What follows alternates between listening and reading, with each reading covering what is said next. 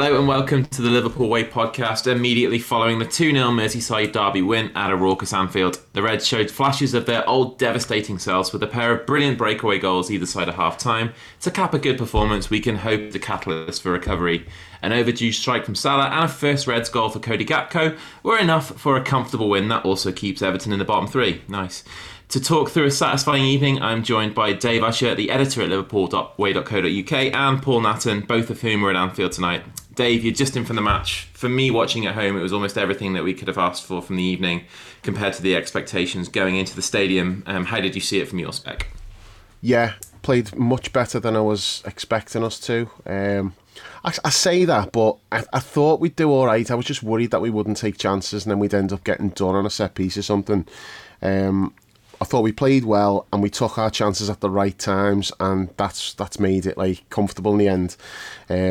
We scored our goal just as they'd got a little bit of a foothold in the game, and they'd had a couple of set pieces, almost scored, and then we've broke away and we've scored, and that's like a massive kick in the bollocks to them, because they just must have been fancying the chances a little bit at that point. So you take the wind out of the sails with that, then you come out second half, and obviously Everton are thinking, maybe we can just try to get back into this now, and then we score immediately. And once you get two against a team like that, you're fine. 1-0 does not change how they're going to play at all. It's when you get these teams like Dyche's Burnley, Everton now, and just like shit teams who want to just get behind the ball and frustrate you. 1-0 doesn't do anything. It doesn't change how they play, because they all they're ever going to do is get to 80 minutes and then they'll have a go. So you've got to get the second goal, and from the moment we got the second goal, there was no way back for Everton. And really, we should have won 4 or 5 there, because as soon as they had to actually play, it gets to 2-0, and immediately Everton have then got to try and play, and they can't play. Yeah. And we start nicking it off them in midfield because they can't play football. They're just not good. And, we nicked it so many times, and, we chances on the break and that, which we should have taken 1 or 2 of them. I'm not particularly bothered that we didn't, because the main thing was just getting the win. And we'll talk about this later, I'm sure, about what it means for us moving forward. Going into that tonight, I wasn't even thinking about let's win to get back on track, or maybe top 4, all of that stuff. None of that was even in my head. It was purely, let's just win this, because I do not want to be responsible for them staying up. If they stay up by like a point or 2, and it's because they've won at Anfield or something, I'd really struggle to deal with that. Whereas now, if they stay up by a point or 2 now, well, okay, I can just carry on blaming Arsenal like I did last year. It's Arsenal's fault, it's not our fault. We've done our job, we took care of business, we made sure they didn't get anything from Anfield, which was the priority for me. And now, moving forward, well, we'll worry about that from now. Like, I wasn't even thinking about that before tonight. Just wanted to win tonight. But I do think that it should help with confidence, because once we went 2-0 up, you could visibly see there was a difference. Yeah, not necessarily in every player. Even 1-0. Yeah, but I thought certain players just suddenly had like a little bit of swagger and a bit of a spring in the step, and it was like, okay, yeah, we're starting to look like us a little bit here. So hopefully, we can build on that now moving forward. But the main thing was just win tonight. Pop their bubble early as well, because like they won last week. You wouldn't believe how confident they were going into that. They were so like bordering on cocky even. And it's like, have you not looked at your record at Anfield? I know like that you've just beat Arsenal and we're in like the worst state we've been in God knows how long. But I just didn't really get like the bravado and the cockiness from Everton fans when like there's nothing to back that up really. So I'm just glad that we've popped their bubble. They're still in the bottom 3. We've beat them. Now we can start looking forwards, and we've taken care of business. So yeah, I'm happy. Good stuff. Paul, it really felt to me like that first goal was bigger than it was in isolation. Like, they hit the post, were 6 inches away from going 1-0 down in a manner that we all feared might happen before the game, them capitalising on a set piece, and then 15 seconds later the ball is in the net past Pickford. It just feels like it might be a little bit of a turning point for us. Yes, for the optics, and yes, for the opposition and how entertaining it was, but also just the turn in the fortunes. It's felt like a while since something like that happened. Definitely. And do you know, I couldn't. I didn't realise it had hit the post until someone told us at half time. So yeah, I was oblivious to that really until obviously we'd gone in 1-0 up. But yeah, having watched it back now, Yeah, it was a real piece of luck, wasn't it? Because I don't think Alisson had done anything wrong. I don't think any of our players had done anything wrong, really. Everton, I think we saw against Arsenal, really good on set pieces, particularly corners. I think at Arsenal, I thought they were very impressive. In fact, I was quite surprised by how effective, how high quality the corners were, given that they should only been there, a matter of days against Arsenal. So that was my big concern tonight, was how we were going to deal with that.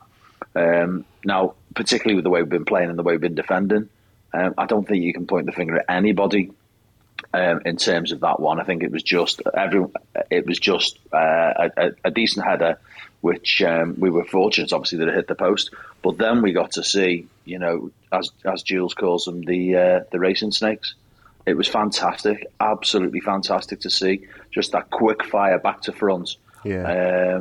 And listening to Mo's interview afterwards, Mo, I think I've mentioned this a couple of times. I think we've already seen signs of a link up between Mo and Darwin. There's an understanding there, definitely. But Mo was really emphasising that in his interview and buzzing off Darwin. Mo was convinced Darwin's going to score goals. You could tell by the way he was talking, and he was really emphasising how fast Darwin is.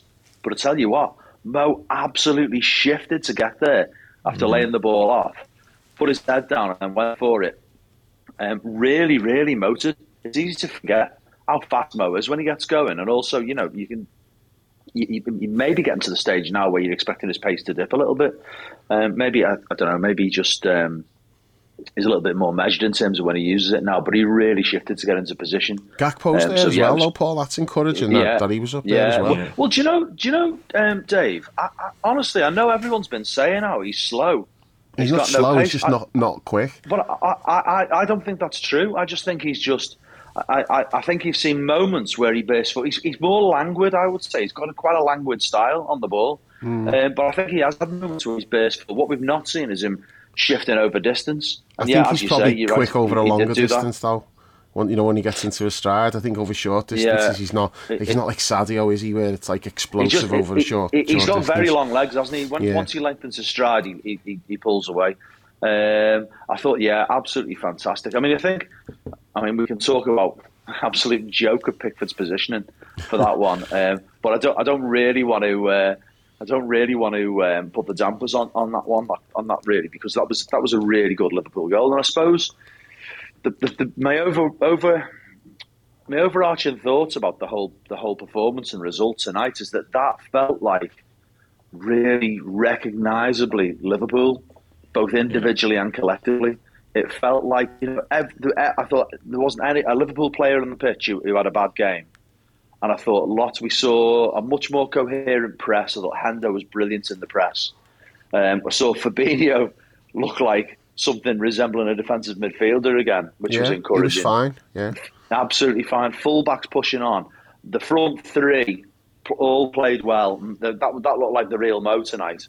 First time we've seen him in a while. Gakpo looks like he's starting to understand that false nine position. And he said in his interview, actually, he did confirm what most of us have been thinking, that that's what Klopp wants him to play. That's the way the role's going to be.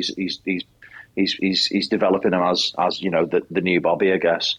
I'm Bajcetic. I mean, wow. I mean, absolutely incredible. Yeah.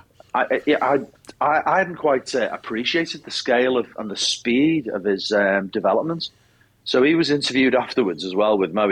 Carrie gave him man of the match. I managed to watch quite a bit of this when I got back in just before we came on here. And he told the interviewer that just a year ago he was playing for the under-18s. He's never played a number 8 position.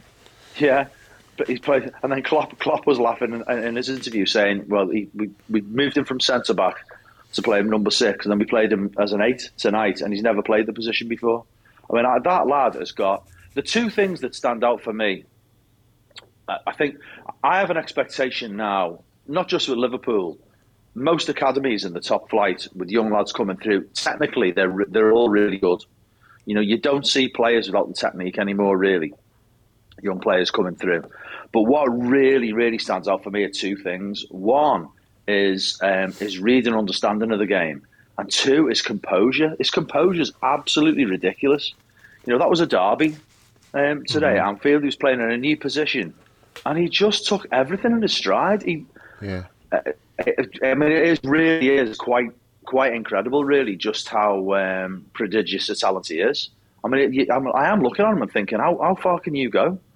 Because I think he's every time I see him play, he goes up in my estimations. That was a big test tonight for a player that age.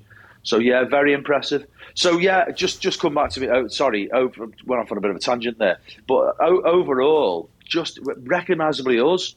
And I'm thinking back to, we haven't seen much of that this season. Maybe against City, the City game, that was a good performance and a good result. It wasn't like us though, was it? It was a different type of performance. A different type of, yeah. But at least it was coherent, wasn't it?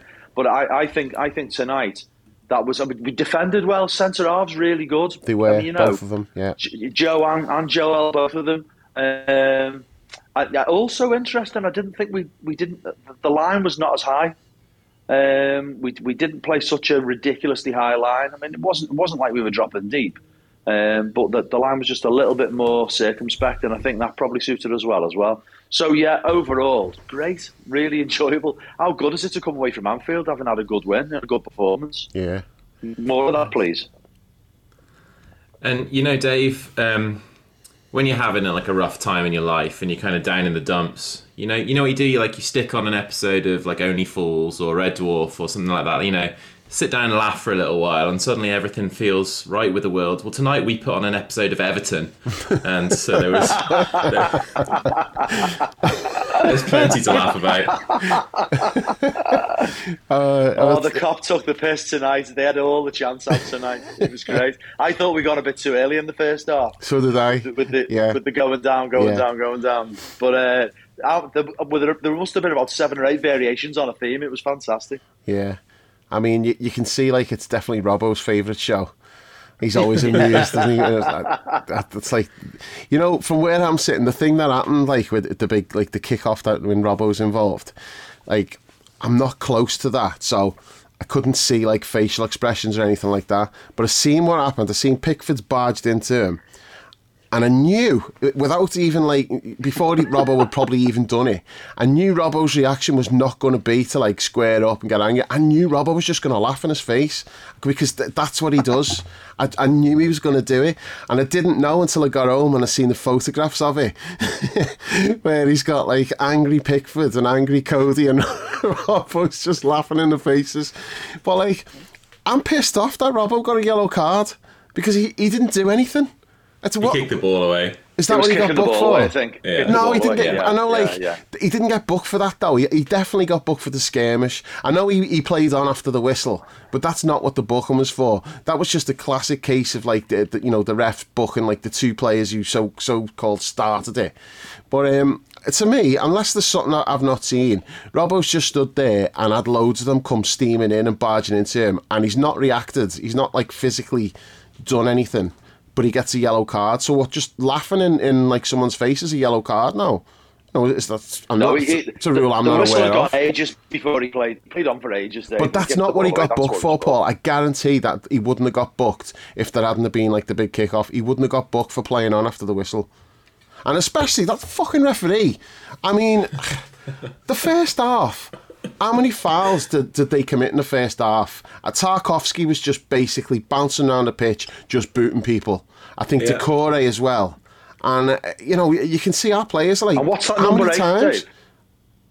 I'm not falling for that one, Paul. That's my gag. Don't be stealing me gags. I got John with that before the game, Chris. No. Chris, John was talking about... Maybe 3 times. He said, yeah, I know. I got him inside as well during the match as well. He said something about, that Onana. And I went, what's his name? And he went, Onana. And I went, what's his name? But I got him again during the match. It was when, when he went running through and he slid in and fouled Alisson. Yeah. And I went, who was that? He should have been booked there. And John, he went, it was Decore. And I was like, are you sure? I went, it's number 8. I don't, Decore's 16, isn't he? And he's like, I don't know. He said, it might have been Ghana Gay. And I'm like, for fuck's sake. I'm like, no, it wasn't him. I said, it's number 8. And he went, oh, yeah, that's Onana. And I went, what's his name? And he went, oh, no, fuck off. I almost got him again. Well, I want to get I'm totally sidetracked now. What were we on about there? Robbo. Yeah, Robbo, Robbo, like, and just the laughing at referee, them. the referee But as the ref well, was, I mean, I don't know how they managed to get through that first half without having at least 2 players booked. I know they weren't like particularly bad fouls that they were doing, but it was just persistent. It was like every time we tried to attack, there was a foul. The ref was always miles away from the play, I thought. He just didn't look like he was near the play most of the time. So probably, talking to a couple of the lads at half time, Paul, on seeing as you just said that, funnily enough, talking to Ralph and Steve under the main stand at half time, and they both said exactly the same thing. Like, Steve was saying, like, the ref's heat map's going to just be like the centre circle. He said he's barely left the centre circle all night. But I never really noticed that, but you know, you bringing it up as well, so it's obviously like there's something in that if you've all seen it. Little legs, that's what it was. He's got legs like Pickford's arm. He just couldn't cover the ground.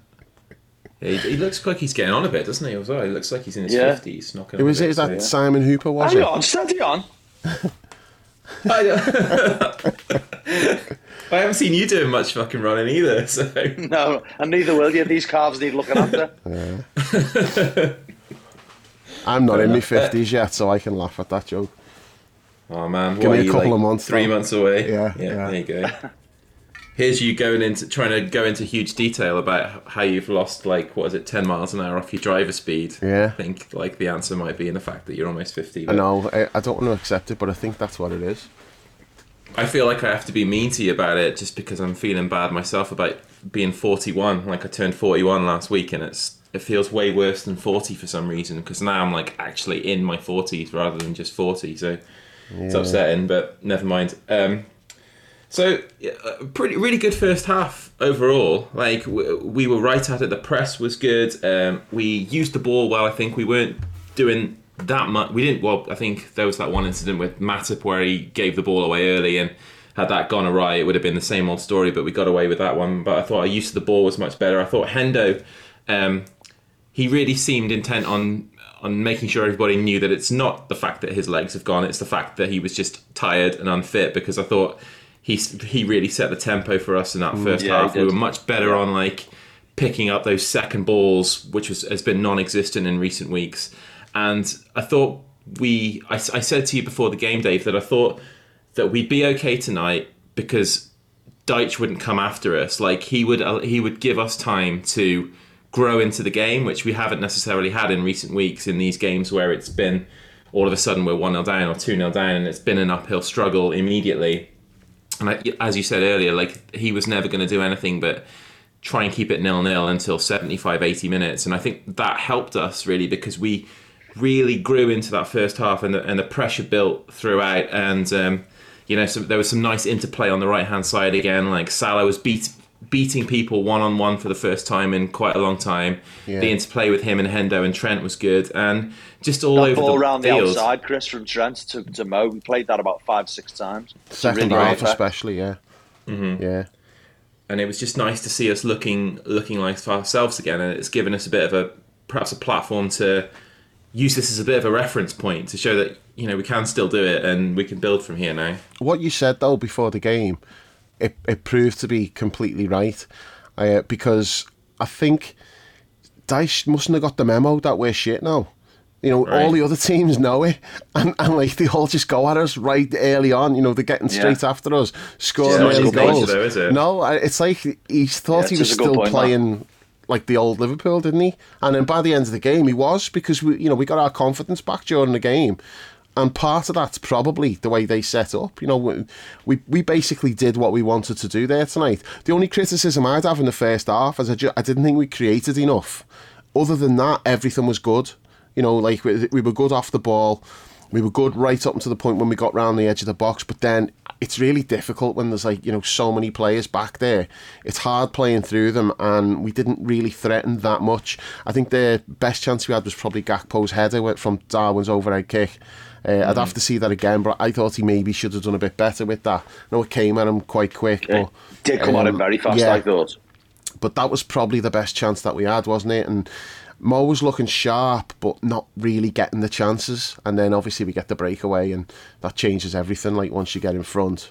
But no, the first half was like mostly satisfactory. I thought, we done a lot of the things that we've not been doing lately. We looked more like ourselves.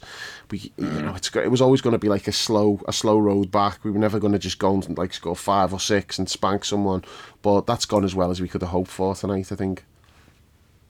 Yeah, Paul, Jurgen said after the game that we played the game that we wanted to play instead of playing the game that the opposition wanted to play, and I thought that was like a really significant point, because we were able to exert some semblance of control over the proceedings, and it wasn't panic stations and everything like that. And it does seem that's going to be key for us now on this road to recovery. Yeah, I mean, certainly, I think that it was a really refreshing change from what we've seen for what feels like, well, ever since we came back really from the World Cup. Yeah. I mean, I think it's probably, Dave and I are always banging on about our terrible memories, but I can't remember a game since the World Cup where we were able to control it really, and really play our way.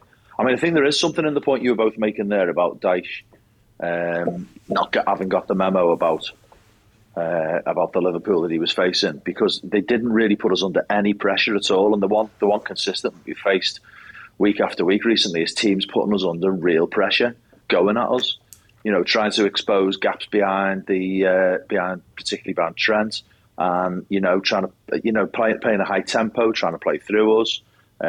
Certainly putting pressure on us when we've got the ball, and we didn't really see any of that from Everton. But they're a poor side. They're not a good side. I think everyone was getting carried away. Obviously, the Everton fans, as Dave was saying earlier, but the media narrative throughout the week, everyone's getting carried away by that performance against Arsenal. I think maybe that performance against Arsenal, while certainly the set pieces were impressive, and he definitely galvanised them. You can't go over that. Was a good performance that they put in, a great result for them. But I wonder if what we've seen since from Arsenal has been just Arsenal's little wobble was as much a part of that as well, and it's just made everybody just forget in the lead up to this game that Everton are shite. They're really, really shite, and they've got nothing up front. I mean, that lad, when I saw him come out and knew nothing about him, I thought, oh, why? He's a big lad, him. Is he going to be a real threat on the corners? Do we need to be worried here? He looked like exactly what he is, a kid they've just pulled back from Sunderland off a loan deal. That they offered no support whatsoever to, just left him completely isolated. It was terrible how they left him on his own. What was he supposed to do? They were just hitting high balls up to him, and there was nobody within 30 yards of him. You call him a little boy lost if he wasn't such a big grok. So big boy lost. He was absolutely, but he was pointless in being there. I don't know what the point of playing him was. Why didn't they play one of the? Why didn't they play Damari Gray or even the other fellow Mope? It was just strange decision. He just likes a big lad up front. That's where Everton are, isn't it? So that's the issues that they've got. The crap. But it was still still a derby. It was still it was reasonably physical. They were well organised, and I'm well happy with that result. That was a great result. And what for me the big thing now is, it's the obvious thing to say, but it's got to be the beginning of something. It can't just be a one-off. I think I was having a look at the table before. We were talking about this before the game. And for me, rare for me, but I think it was the last one of all of us to say, no, top four's gone. But I also then was saying to Dan just before we went in, a win tonight and a good performance, you can then start to think again. But I think for me, if we go to Newcastle, get the 3 points there, then you do think, okay, there's still a long way to go. There's plenty of points to play for. It's game on again if we beat Newcastle. It is, but that's the test, isn't it? Though, don't you think? Yeah. That's where that shows that this really has been a turning point. Chris talking about a little bit of luck earlier when it hit the post, and maybe that could be a turning point both in the game and maybe could have gone to be something more. We've got to then carry this forward into the next game and get a win. Go away from home against the team that's had a good, much better first half to the season than we have, and get a win. And it shouldn't be beyond us. I watched Newcastle at the weekend, and they weren't all that at all. They're punching well above the weight. Definitely, and you can see that their tempo's dropped. There's a bit less of the Snydery that they were doing early on, they're not really a team that can score a lot of goals. So I think we've definitely got to be going there and thinking we need 3 points, and if that happens, suddenly the season we start to think, okay, there's something we can salvage here. I think yeah, isn't it amazing what a good win in the derby can do for you? Right. Yeah, definitely.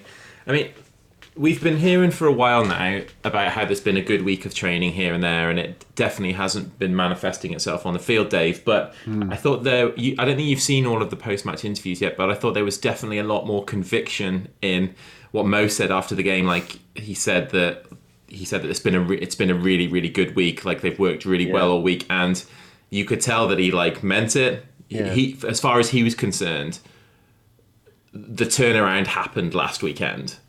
And this is kind of a manifestation of, like this is the first time we've seen it publicly. Like, there seems to be more of a plan now. They know what they're doing a little bit more. It seems like where am I going with this? It just seems like they've stopped feeling sorry for themselves and wondering what to do about it, to a point where they have a plan to do something about it. And Klopp said similar things as well. And I just want to touch on Klopp really, because like just when you think you couldn't love him anymore, he comes out with those comments over the weekend about the personal responsibility that he feels to like get things right. And you saw him before the game talking about he used the word desperate. He was desperate for the win tonight, and then the sheer release of emotion when he comes to the Kop at the end. It was just nice to see him with a smile back on his face again, and it feels like he's relishing the chance to put this right. Yeah, that's the one positive to come through all this, is like he's not wavering about, when people are saying, oh, Klopp might walk, he might not, think he's getting backed by the owners, or, he might not like this, he might not like that, he might just think I can do without it, and he's come out and just put all that to bed completely. He's like, no, I'm absolutely here for the long haul. He's relishing building a new team. That's the good thing about it. And he said the other week as well, didn't he, about like, he feels it's his responsibility, because if he was to walk away, someone else, it takes time to do it. So somebody else would have come in and had this bad run that we'd had, and everyone would be like, this is your fault, you're not up to the job. And he's like, that's not really happening with Klopp. We're not saying this is because Klopp doesn't know what he's doing. We're looking at every other possible reason for why things are going wrong, rather than saying, the manager doesn't know what he's doing. The one thing that we've got is the manager. Saying this before the game, like whatever problems we've got, at least we've got the manager. So that's a big thing. Like struggling teams, generally, you've got to find a new manager. We haven't got to do that because we've got the manager. And when he was saying about the training, he has been saying that a lot lately, but he's aware of that. I mean, he said himself, didn't he? He said, we've had a really good week of training, and I know I've said this before, and then it's not shown in the match. So you're probably listening to this and going, yeah, okay, well, let's see it on the pitch, which is all true. We are doing that, but they have shown it on the pitch. So now it's like, okay, so finally you have had a good week of training, and it's translating into what you've done on the pitch. Now, there may be other reasons for that. Everton's approach probably helped with that.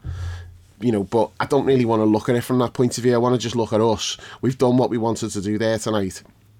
We've played well. The forwards have got a couple of goals. It's something for us to build on, and we've kept Everton in the bottom three. Definitely. Paul, how was Anfield tonight? Because it came across on the TV super loud, super raucous, aggressive, supportive, just really good. Yeah, probably the best atmosphere of the season, I'd say, wouldn't you, Dave? Yeah. I thought it was comfortably so. People were definitely responding. Even more flags out than normal beforehand. Loud, loads of songs. You'll Never Walk Alone was really loud at the start. And yeah, I mean, and as I said, the Everton baiting just really took on a life of its own, really. Yeah. There was all kinds of inventive songs in there, things being made up on the spur of the moment, and all kinds being thrown out there. Like I said, I thought we'd gone too soon in the first half, but clearly not. We were moving through the gears of the Everton baiting in the second half.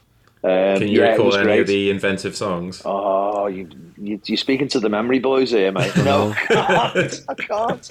There was loads, though. You just take our word for it. It was funny. I can't really remember. I remember that I was sat there laughing at some of the things that were getting chanted. I'm sure there'll be people with better memories who'll throw someone on the forum when they post the pod on the forum in the morning or tonight. Your last trip to Anfield was one. That's yeah. That they were saying like this is your last trip to Anfield. Yeah, it was, but the atmosphere was great throughout, and there's a nerviness has crept into the crowd. I think this season there's been a lot of nerviness, which does my head in. People sort of getting needlessly nervy about the way we played, that we've done successfully for years, playing the ball round at the back.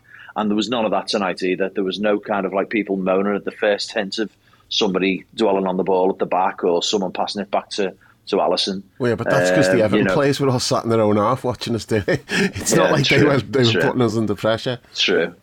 But the atmosphere was. I mean, Klopp was really effusive about the atmosphere as well in his interview, wasn't he? He was really, really strong on that buzz and talking about how important it was. In fact, I think he said, "I'm in love with this crowd." I thought he was going to burst into tears, man. He looked really emotional about it. He was emotional, wasn't he? He was, yeah.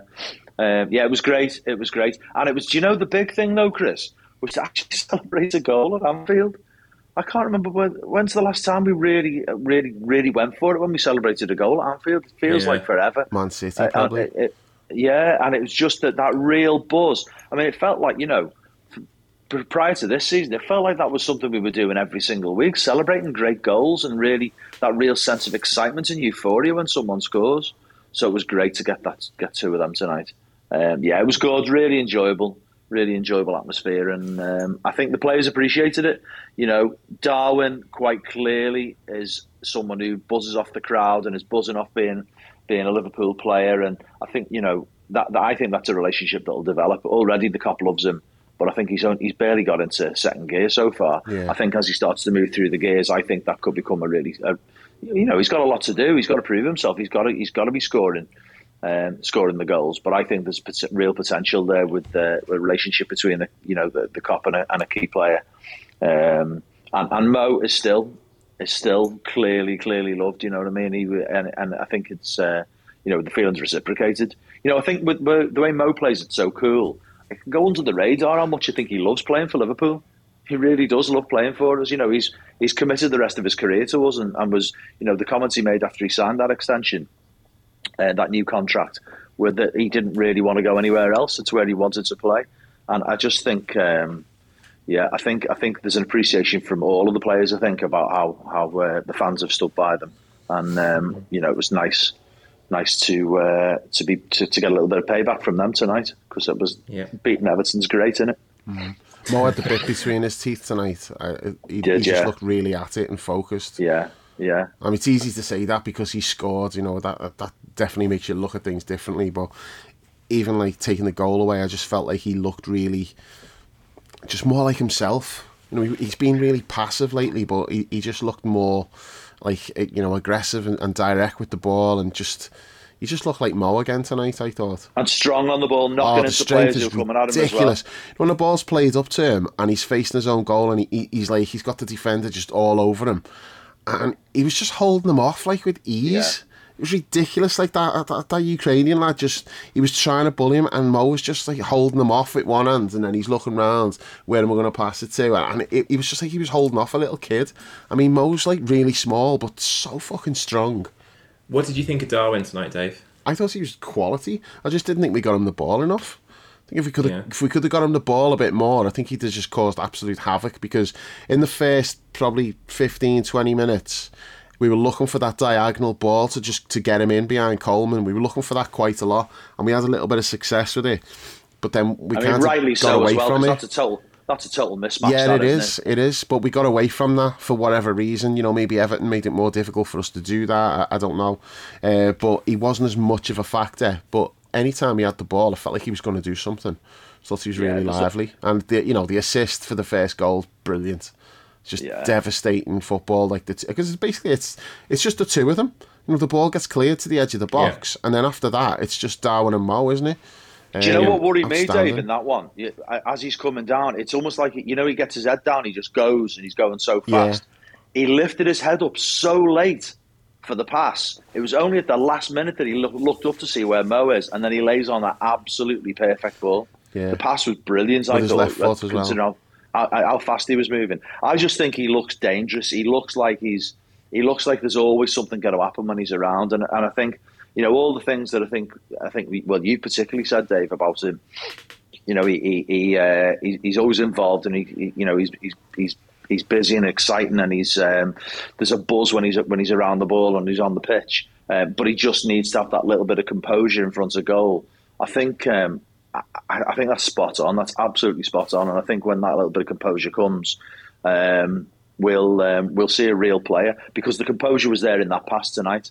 That was not something that was not like there was nothing fluky about that. He looked up, he saw where Salah was, and despite the fact that he's moving really, really quickly, he lays it on a plate for him. I think he has got to. Of course, he's got to prove it. He's still got a lot to do, but I think there's the makings of a really, really top player in there. You can subscribe to the Liverpool Way podcast on all the major platforms, whether it's Apple, Google, Spotify, Amazon or Podbean. Just search for the Liverpool Way, leave us a review and hit subscribe to automatically receive all new episodes. You can also head to liverpoolway.co.uk and grab a TLW season ticket for just £3 a month.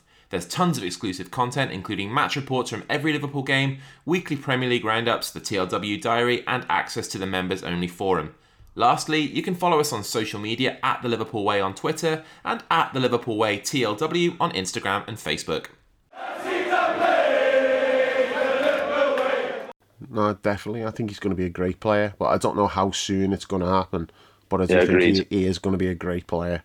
I agree. It does feel like an absolute force of nature. Just it's going to be so difficult for anyone to deal with him, but. Yeah, it just frustrates me that he's not got the goals he should have, and some of that's been bad luck, and some of it's where he's just got to do better. But the goals will come. But because we're in a bad run, to get one tonight. I'm just getting impatient with him now, and I've backed him all season and defended him when he's missing chances. But because of the run we're in, we couldn't afford him to be missing chances, and him and Mo have missed a lot of chances which have been costly for us. But hopefully now that we can just kickstart our season again, and the goals will start flowing for him. But yeah, I thought he was really good tonight. I love watching him. When he's not playing, I'm gutted. It's mad. It's like if Darwin's not in the team, I'm like, oh, for fuck's sake, I don't even want to watch this game now. But he's on the pitch, and it just transforms everything for me. I just he's find genuinely exciting, isn't he? He's an there's just player. A real buzz when the ball's around him, because something's going to happen. It might not always be good, but something's going to happen. I think Saturday's a big day for him, really. I'd like to see a little bit. I think most of the exciting performances we've seen from him have been at Anfield, where he's had that buoyancy from the raucousness of the crowd and everything. And I think in some of the away games we've seen, like the Brighton games and the Wolves games since we came back from the World Cup, we haven't seen so much from him. So if he can go to Newcastle on Saturday and repeat tonight's performance, that would be a big step forward for him, I think. Just getting some consistency and doing it away from Anfield as well would be really, really good to see. But there were certainly some positive signs tonight with the three of them. As we said at the start, Gakpo had a good game and deserved his goal. And it was important for him, Paul, just to get that first goal as well, because we haven't really seen him have many sights of goal, and the ones he has, he's tended to just balloon over the bar, and hopefully he can use this as a platform for to get some confidence, because he's clearly a confident lad. In his interview after the game with Carragher and Gary Neville, he was, they asked him what's his target for the rest of the season, and he just said to win every game.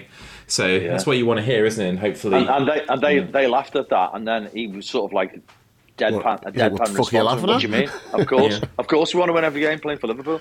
I think I felt a little bit sorry for him with the way. I think fans have overreacted to his modest start. I think it's been really difficult for him to come into a new team, in a new country, in a new league, where the team is an absolute shambles. And I think people have leapt to judgments about him far too soon. That was his 7th appearance tonight. And yes, he's a forward, and yes, he's got this reputation, but he's still a young player, and we're asking him to do lots and lots and lots of new things. I think he's all the things that I think that we saw tonight. He's decent. He's good on the ball. He's got good awareness. He's developing his tactical understanding, and he's adapting to a new position and starting to understand how to link up with the team. I think that's broadly been there. That's broadly been there. I think you can very much read his first few appearances in the context of that narrative, that he's a guy who's just adapting. I think the pace thing as well. I definitely think the issue about pace has been overdone, about him being slow. He's not slow. I just think he's adapting to this new position. I don't think he's quick enough to play in the wing, though, Paul. That's my thing. It's not that he's slow. He's not slow at all. But he's not. Our system is like lightning quick wide players, and that's not him. But I do like him in the middle. What we're seeing now is that is his position, isn't it? I mean, I think in my mind already, I'm already saying, but he's not a wide player. He's the new Bobby. Well, that's what he's supposed to be. He basically said as much, and Klopp, he's Klopp quicker than Bobby. Acknowledged it as well. He is quicker than Bobby, yeah, and he's a bit more generally mobile as well. Just a little bit lighter on his feet than Bobby is as well. Not just in terms of pace, but just in terms of a bit more nimble than Bobby is. Yeah. Bobby has that kind of blustering style sometimes, and Gakpo has the ball under a little bit more control than Bobby. Although everyone obviously, the players all rave about Bobby's technique, but I sometimes think in those situations Bobby's all sorts of blood and thunder sometimes, and the ball can get away from him. Gakpo, I think the ball seems to be under his control much more. But it's early days. It's really early days, and I think he's what's nice now though is great to see Jota coming back tonight. Right. Getting some minutes, and great to see Bobby back again. And these players now need to be under pressure for the places. They've got to be playing. They've got to be doing the business, and they've got to be scoring goals. So for him to get that goal tonight, that was probably well timed because he can't be thinking he's guaranteed to start with that competition coming back in. So really pleased for him. You mentioned Jota, and I think Gakpo has kind of suffered a little bit from a little bit of recency bias from some of the players that we signed and come in and had immediate impacts. Like, you look at Luis Diaz last year, he came in and he was instantly red hot and spurred us onto that good run that almost helped us clean up everything. And Jota was a similar one when he came in. He had a really good start to his Liverpool career as well. Konate did as well. But before that, it was kind of the way that these players did need some time to adapt to the Klopp system, and they weren't necessarily introduced as starters every week because we had other people. Cody hasn't had that luxury. He's been an available body, so he's started every game since he signed. I don't think that would have been the case had everybody else been fit, and he would have had a little bit more time to get up to speed and a few substitute appearances here and there, coming on in situations that were advantageous to him and us, rather than an away game at Brighton where we're just getting absolutely battered. As you said, it's not been an ideal situation for him to come into. So I think what we can get from him now is a bonus, and he's obviously very much a player for the future too. So yeah, let's just chill out a little bit on that one. I really think we can all forget just how fine-tuned Klopp's tactics are at their best. And how it requires every single moving part to be brilliantly coordinated, and that's why it's taken in the past a number of players time to adapt and to get to understand it and to come in more slowly. Robbo took his time, Fabinho did, others as well have taken time to adapt. I mean, Gini took time to really show his best football when he came into the side. And I think also the flip side of that is that it makes we look really exposed when the cogs are not functioning properly, when everyone isn't understanding each other's game, and the intricacies of positioning and responding to each other's movements isn't absolutely finely tuned. I think one of the things that was really encouraging tonight, just want to come back to Hendo again, just again, ridiculous how unappreciated it is by dickheads on Twitter who just clearly just don't know what they're watching. I mean, we talked about how really good his press is tonight, but other things like getting that right-hand side nailed down, that great triangle, the triangles that are our best are brilliant on that right with Trent and Hendo and Mo. Number of times Trent was pushing right forward into the centre-forward position. Who's dropping in at right back? Instantly, every time, it's Hendo. And just because that wasn't exposed, just because Everton didn't capitalise on the space that was left there, if you watch on the telly, you'd never notice that. But with Hendo, it's just second nature. His understanding of the game, his appreciation of his teammates and where they are and what they need and what the team requires from him at that moment in time. He's so impressive, I think. So impressive. Mm-hmm. And I think, as long as we can use him judiciously, I think he's got years ahead of him playing for Liverpool. He's a very, very clever, experienced footballer now.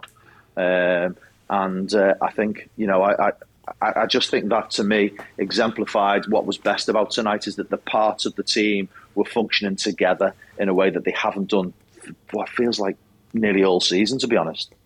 On Hendo, though, I think anytime he drops below his absolute best, like the knives are out for him. You know, he has like the critics all just come out the woodwork, and it's like, oh, he's finished, get rid of him, too old, blah blah blah.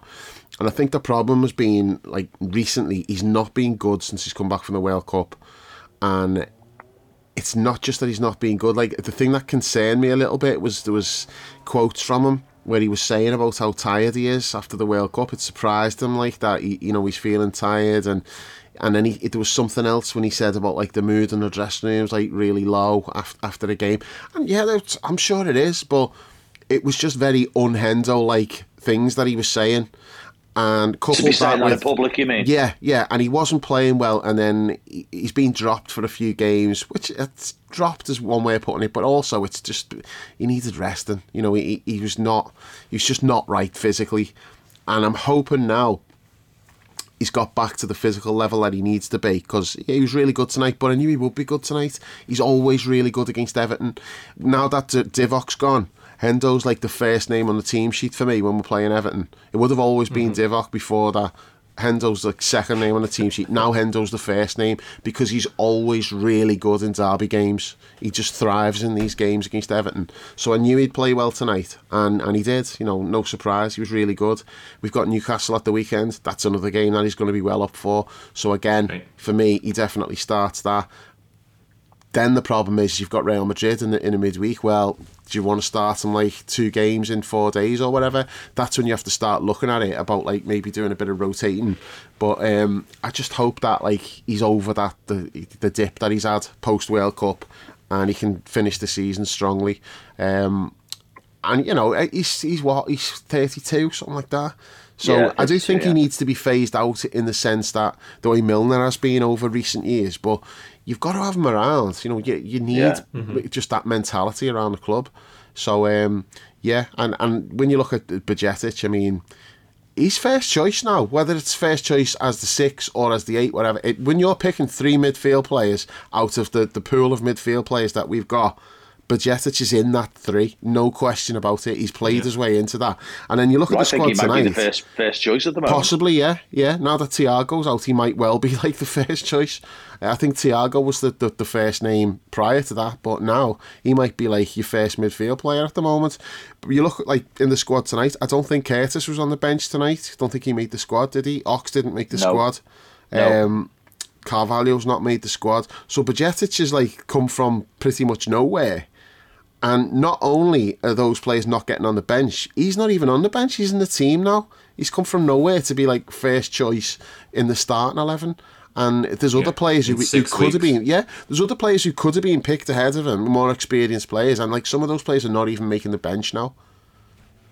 Yeah, it's great. I mean, like Mo said in this interview after the game, that he said Bajcetic he's been our best player. I know that's not a particularly high bar, but like, he's right, isn't he? Yeah. He's been our best player since we come back from the World Cup. So, like you said, I think was it you, Paul, who said like how high can his ceiling be? Well, you know, I'm looking forward to finding out. That's for sure. And perhaps the way the world works, this is something that needed to sort of happen to bring that into reality earlier than it otherwise might have done. So.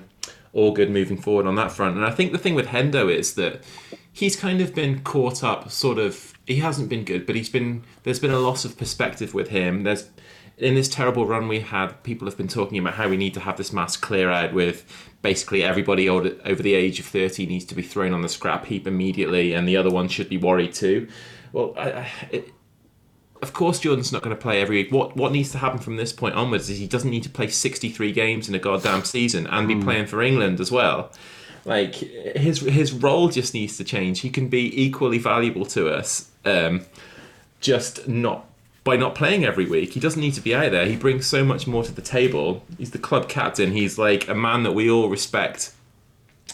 We all have boundless respect for. The manager loves him. Like, most of the match-going fan base loves him. Like, it was just, I think he got caught up in the hysteria of everything going wrong at the same time, and there just needed to be a little bit of perspective there, and hopefully we'll get some of that now. The dust is settling a little bit and we can start looking forward again. He's got to sack England off though, Chris. Yeah, fucking right he has. Well, he should have done that before the World. Yeah. That's what minds him. He wanted the World Cup. He wanted to play in the World Cup. Okay, that's fine. You played in the World Cup. You're 32 now. Milner, at that age, Milner was like, yeah, I'm not playing for England anymore, concentrating on my club career. You've got to do the same thing.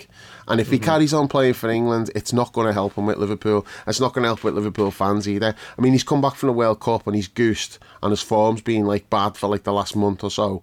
Time to knock it on the head. Just concentrate on club football, because he's playing too many games. He's given no indication he's going to do that. No, he hasn't, now. and that's a mistake. He should sack it off. Yeah, agreed. So what have we not talked about in terms of the game tonight? Paul, has anything stood out to you that we haven't addressed yet? No, I think we probably covered it. I mean, I think centre halves. Have we talked about the centre halves much? Difficult one, because they were very good, but they had nothing to play against. Yeah, it's 2-on-1 all They've game, done everything that you'd expect them to do. I thought like Joe Gomez was pretty much faultless tonight. Good on the ball, composed, really good performance. But it's hard to judge when like they only had like one striker. No pressure. He was like, had no support. He's not a top striker anyway. It was an easy night for them. They probably had like the easiest job on the pitch. Maybe it's damning them with fake praise, but the fact that they came out of the game, pretty much flawlessly, that's definitely a step forward, isn't it? Oh, it's a massive step forward. Because they're under huge pressure, both of them, especially Joe Gomez. And Virgil's back now. He's on the bench tonight, so you'd think he'd start next week. So, play for places. Who'd you play next week? Who stays in, do you think? When you say next week, do you mean Newcastle? Yeah. Or are you thinking on to Madrid? Because both. I think I'm thinking Virgil now, could play both. Well, do you start Virgil on Saturday? I would, give him a full week's training this week. He's been back in training last week. They thought this was a little bit too soon for him, but he'll have a full week. Centre halves don't have to do like loads of running, so I don't see why he couldn't play both games. So yeah, I'd bring him back in Newcastle games, and it's a tune-up for him to get ready for Real Madrid. But who plays alongside him's the question. I think I'd probably lean towards Matip, but on tonight's evidence, Gomez has got a legitimate case to say he should stay in, but and there's a pedigree to that partnership as well. Well, there's a pedigree to Virgin Joel as well. He's another one I think has been absolutely. People have turned on Joe Gomez this season, and I do appreciate that he's had some absolute shockers, but that's in the context of everyone having shockers, and there's a really, really good player in there.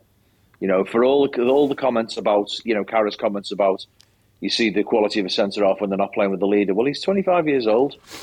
He's 25 years old, and he's had injuries in the past, but we've also seen his levels can be really good. I think there's still a really good Liverpool player in there. I think he's going to be our first choice moving forward? Not while Virgil's there, but I certainly think he might be in the aftermath of that. But to be honest with you, though, after tonight, I'm pretty comfortable about who plays centre-half at the weekend.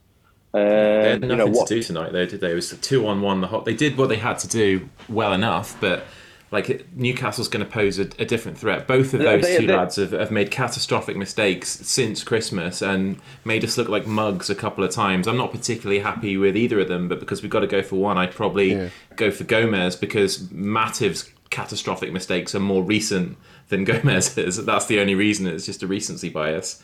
I think with Gomez, right, I think at times we're all guilty of judging players on their best games. And I think, Paul, you're doing this with Joe Gomez. You're looking at how good Joe Gomez is when he's playing really well and thinking, that's Joe Gomez, that's the player, who Joe Gomez is.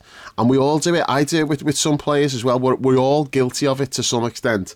And I think with Joe Gomez, I've gone past that point, because I was with you up until fairly recently. I looked at Joe Gomez and I'd be like, yeah, you know what? The ceiling's massive for Joe Gomez. What a player. He could be brilliant. But there comes a point where, if there's enough evidence there to say, well, is he ever going to be the player that's not making, stupid mistakes through, not, switching off, not paying attention, or, bad clearance? It's just mistakes. There's too many for me to have confidence that he's ever going to just completely eradicate them and be really good. And I suppose I'd counter that by saying, I'd just come back to his age again. He's 25. That's still young for a centre-half. Yeah, but 25's not 22, is he? He had the two bad injuries.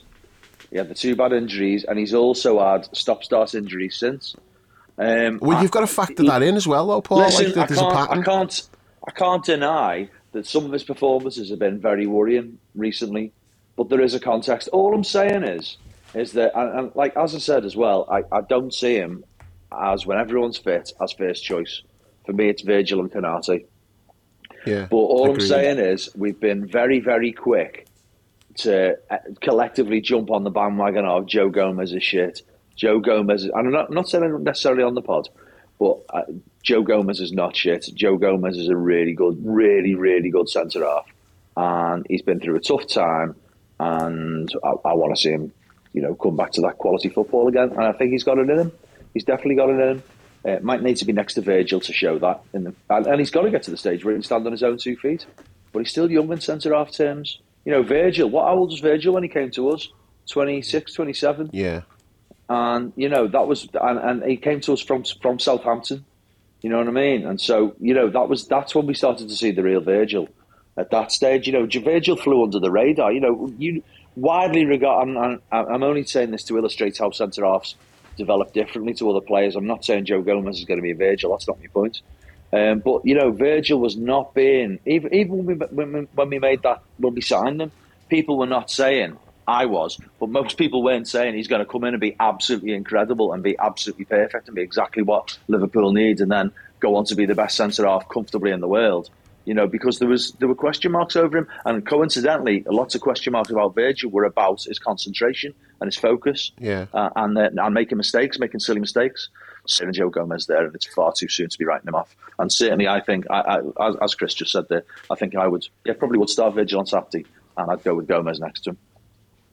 Yeah, I'll give you credit on Virgil. You did say when even before we signed him, when we tried to sign him and we didn't get him, you did say like he'd be a transformational player and he'd be like best centre half in the world. So you did say all that. I'll give you full credit for that. I would also say though, Paul, if this summer we were to sign, I'm just trying to think someone off the top of my head, Michael Keane from Everton. If we were to sign Michael Keane, you would talk yourself into thinking that he'd be a good signing. You'd find a way to say, a new manager, a fresh start. He's seen something in him. But yeah, you did say that Virgil was going to be incredible, and you were right. With Joe Gomez, I just think too many mistakes. I don't think he's ever going to eradicate that. But that's not to say I'd be getting shut of him. You've got to have like 4 centre backs, and as far as number 4s go, you're not going to get many better fourth choice. Plus, he can fill in at right back as well. And we may need him to do that, because what the hell's happened to Calvin Ramsey? He's just like the invisible man. I think he's injured again. I also wonder if Klopp actually doesn't like what he's seen. But he's injured though, isn't he? He has missed a lot of time. It's not like he's even playing much for the 21s. Is it also that thing where he just hasn't, the thing we were alluding to before, how some players take a long time to adapt tactically? On the training pitch, maybe he's just not getting it. Possibly. I was underwhelmed by the little we saw. I mean, it wasn't. I can't even remember what the game was. The game where he started, was it one of the? It was a League Cup game, wasn't it? I was underwhelmed by him then. I just thought he played within himself. I expected to see more. Play with his pace and touch and technique. I thought we'd really see him. Try and show us something. I thought he was quite underwhelming. Anyway, I mean, who knows? I was quite excited about. We've just beaten Everton at Anfield, lads. I don't think we need to be talking too much about the fourth choice right back at the moment. So let's moving swiftly on. But that does bring us neatly to the weekend, right? Massive game for us. I'm just looking at the league table now. We are currently 9 points behind Newcastle with a game in hand. We have 17 games left to play. If we win on Saturday, we'll still have that game in hand, but only be 6 points behind them. So from looking dead and buried and out of it, and I think I said this to you and Jules on Saturday, Dave, that if we just show some semblance of ourselves, that it's perfectly achievable. It's just a case of whether we will or not, because all of those other sides from 4th to 8th are dropping points left, right and centre. We have games in hand on all of them. It's definitely conceivable, but it's very much, it's entirely dependent on us finding our form. We've made a good start to that tonight, but it has to continue on Saturday. Yeah, I heard on the radio when I was driving back, and it was Jamie O'Hara and Cundy, and a caller had rang in, a Liverpool fan, and he was saying don't know if we can get top 4 or not. You know, it's doable. Just don't know if we're gonna like produce the form we need, which is fair. I totally agree with that. And and Cundy said, you know, to get top 4, you're going to have to show like championship form, like, you know, championship winning form. I'm like, no, we're not. Nowhere near. Top 4 is not that difficult. It's to catch 4th place, which is Newcastle. Forget the 3 who are above. I mean, who knows what'll happen with them? They're dropping points as well. But let's just look at Newcastle, who are in 4th. To catch Newcastle is not that difficult. That's not the issue. The issue is not like, oh, you've got to get like basically win every game to do it. No, we haven't. Not even close to that. The problem is, can we win enough games? We don't have to win like nearly all of them, not even close. But we are going to have to win a significant number of games, and there's not maybe really 10 to 12 of them. Yeah, but there's not much to suggest that we've got that kind of run of form in us at the moment. But things can change quickly. You know, if you get like a couple of wins, and then all of a sudden you're playing with a bit of confidence, because we've had like there's a lot of problems we've had this season, and there's a lot of flaws in this team and in the squad. But a big part of it recently, like it's been worse recently than it was before the World Cup break. You know, the World Cup break, we started to get our act together a little bit. You thought, all right, yeah, you know, we done all right at Tottenham away, didn't we? I think like we won the game before, the game after that as well, and it looked like we were potentially back on track, you know. And then we've come back and we've just been shite. Since the World Cup, we've been really bad, but we've got progressively worse because confidence has got progressively lower with each bad result that we've had. Now, we're still going to have a lot of the issues that we've had all season, but at least if we can get confidence back, it's not going to be like Brighton away and Wolves away. We're not going to be that level of shitness. You know, that's not going to be us. We get confidence back and we should be able to win a fair amount of games. Now, whether that's going to be enough to get 4th or not remains to be seen. But this idea that it's like mission impossible because teams are so far ahead of us, it's not about how far ahead they are. They're not that far ahead. It's about us and what we do. Do you know, Dave, we were talking before the game, you were making the point about, you know, you've been really focused on the forwards and the lack of goals, and that's been the key issue. And we were both really talking about how goals can cover a multitude of sins, and I was mentioning how basically Rodgers almost won the title on the back of that idea. Really, you know, we basically had a team that wasn't that great defensively, but we just outscore everybody. You know, we'd win 6-3, 5-2. Yeah, absolutely. Conceding 3 goals away from home and still winning the game and stuff like that. And that for me is the key. I think that is the key. If we get that front line firing, that could be enough to carry us quite a long way. This is still, I've said it loads and loads and loads this season. This is a weird season. It's affecting clubs in different ways at different times, but it's affecting everybody. And I think some clubs we've not really seen the full extent yet of how it's going to affect them. You know, having a World Cup in the middle of a season is bizarre. And I think we know why it's affected us because of what we had to contend with last season, what we came off then, and we've gone into now. But I think it's just so unpredictable. I think there's lots more stories to come in the Premier League this season. I think at every level.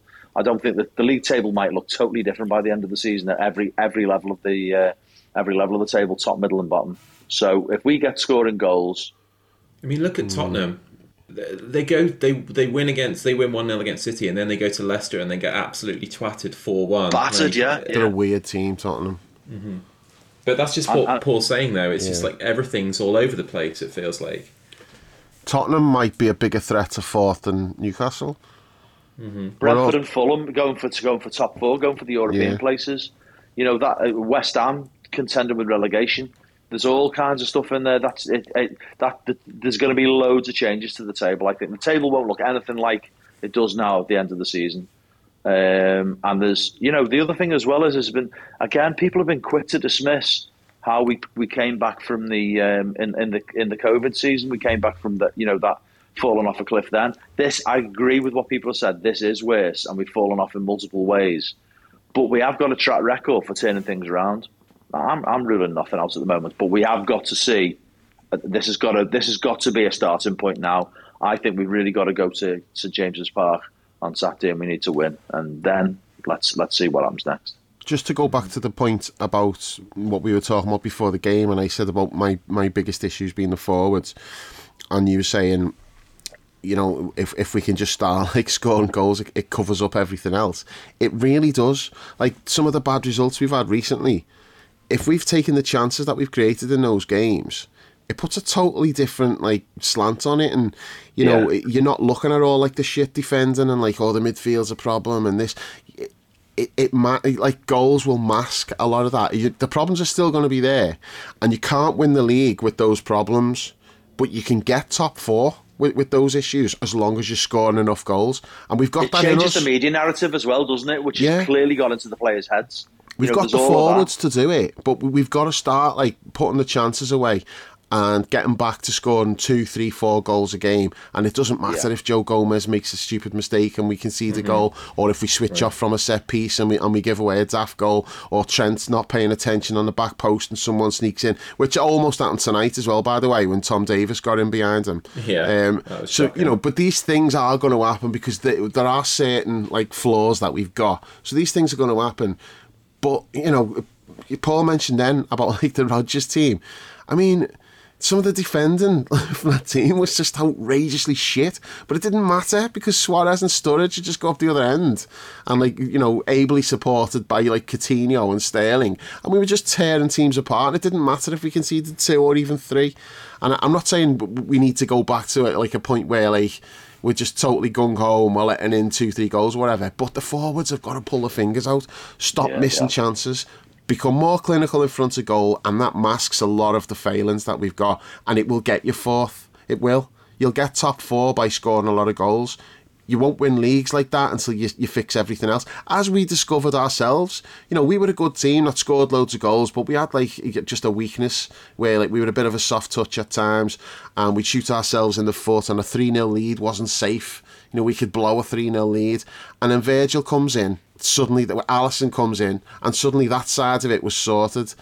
But we still had the goals, and then that's what takes you from like a 4th place team to a team that's challenging for the title. Now, we're a long way away from challenging for the title at the moment. You know, there's a lot of work needs to be done on the team. But in terms of getting 4th, just forwards, just start scoring and we'll be all right. That's the way I look at it. Yeah. I mean, the good thing is now that we've got more options as well, right? Because like Bobby was banging him in at the start of the season. He was, I think, he was our top scorer early on, wasn't he? It was the best finishing we'd seen from him in a number of years. And you know, Jota is renowned for his Fowler-esque finishing, scoring all kinds of goals. So if these lads aren't delivering the goals, we've got players who have a track record of doing so. We've got Diaz to come back in as well, who should add like a little bit more electricity to our forward play too. Massively. So hugely. Yeah, hugely. A massive loss, because he was one of the few who was still like playing at his level at the start of the season. Everyone else had dropped off. Most players had dropped off, not all of them, but Diaz was still looking great, and then he gets injured, so we've desperately missed him, and I just can't wait to have him back. So Paul, we've talked about the team a little bit for the weekend. Other than Van Dijk coming in for one of the second centre halves, are you keeping the same 10? I think I probably am, yeah. Where's Thiago up to? No, he's a few weeks. Oh, yeah, it's about a month or so, isn't it? Yeah. I mean, particularly as Fabinho looked recognisably Fabinho like tonight. Yeah, that would be my question. Would have been my question mark. But I think I probably apart from bringing Virgil in, I would leave it as is. Particularly as they've got 5 days now between now and the next game. So absolutely. I don't see why we need to capitalise on it, don't we? We need to build some momentum. Those players will be buzzing after tonight. They'll have enjoyed themselves. They'll have enjoyed the atmosphere. They know it's a derby. They've needed a win. They've got a good win. There'll be a positive mood around the place. Well, let's try and capitalise on that and go again. With the caveat that I think Virgil does need to come back in because we're going to need him for future games. Do you think we'll win? Yeah, I do. Yeah. Dave? Yeah, I do. I think Newcastle have looked... Sorry, just on that. Sorry, Dave. Just on that. I think... just to caveat that, I do think we'll win if we build on today's performance, because I think Newcastle are starting to dip. I watched their game at the weekend and they looked ordinary. And I don't know. I think Dave. I can't remember. We were talking before the pod or at the match, Dave, and I think we both said that they're punching above their weight. And I think, Definitely. I think we're starting to see that. I think they've got 1 win in 6. They know the other 5 games they've drawn, but that's a lot of points. They dropped 10 points out of the last 18. They're not scoring, but they're not conceding many either. Well, they were a goal line clearance away from losing at Bournemouth on Saturday, so they got really fortunate with that one. It was a good clearance, but I do think we'll win, Chris. Yeah. How about you, Dave? I think we all play pretty well. I think we'll be the better team. Whether we win or not, again, to me, it just comes down to the forwards. It's like if they put away the chances, because we will create chances. If they're clinical, they put the chances away, I do think we'll win. I don't think we'll keep a clean sheet, though. I think we'll give 1 goal away. So the question is, I don't think we'll lose. I just don't know if we'll score enough goals to win. I'd like to think that we'll be buoyed by tonight's result. A bit of confidence for Gakpo's off the mark. Hopefully he'll have a spring in his step. Mo's got a goal again. I'd like to see Darwin run riot at Newcastle. Yeah, Darwin's turn on Saturday. Yeah, I'll go 2-1 with Darwin scoring and assisting. All right. I'm going to go 1-0 Darwin.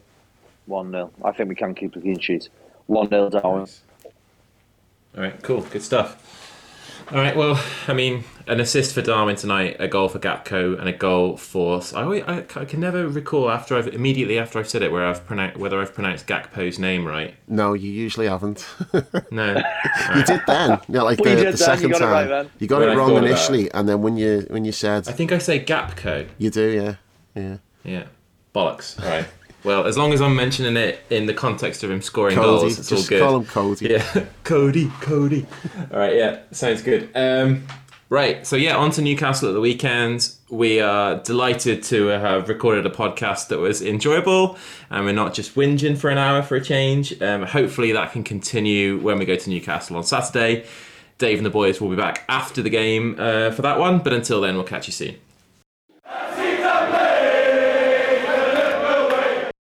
The best word I can say, but will describe this was boom.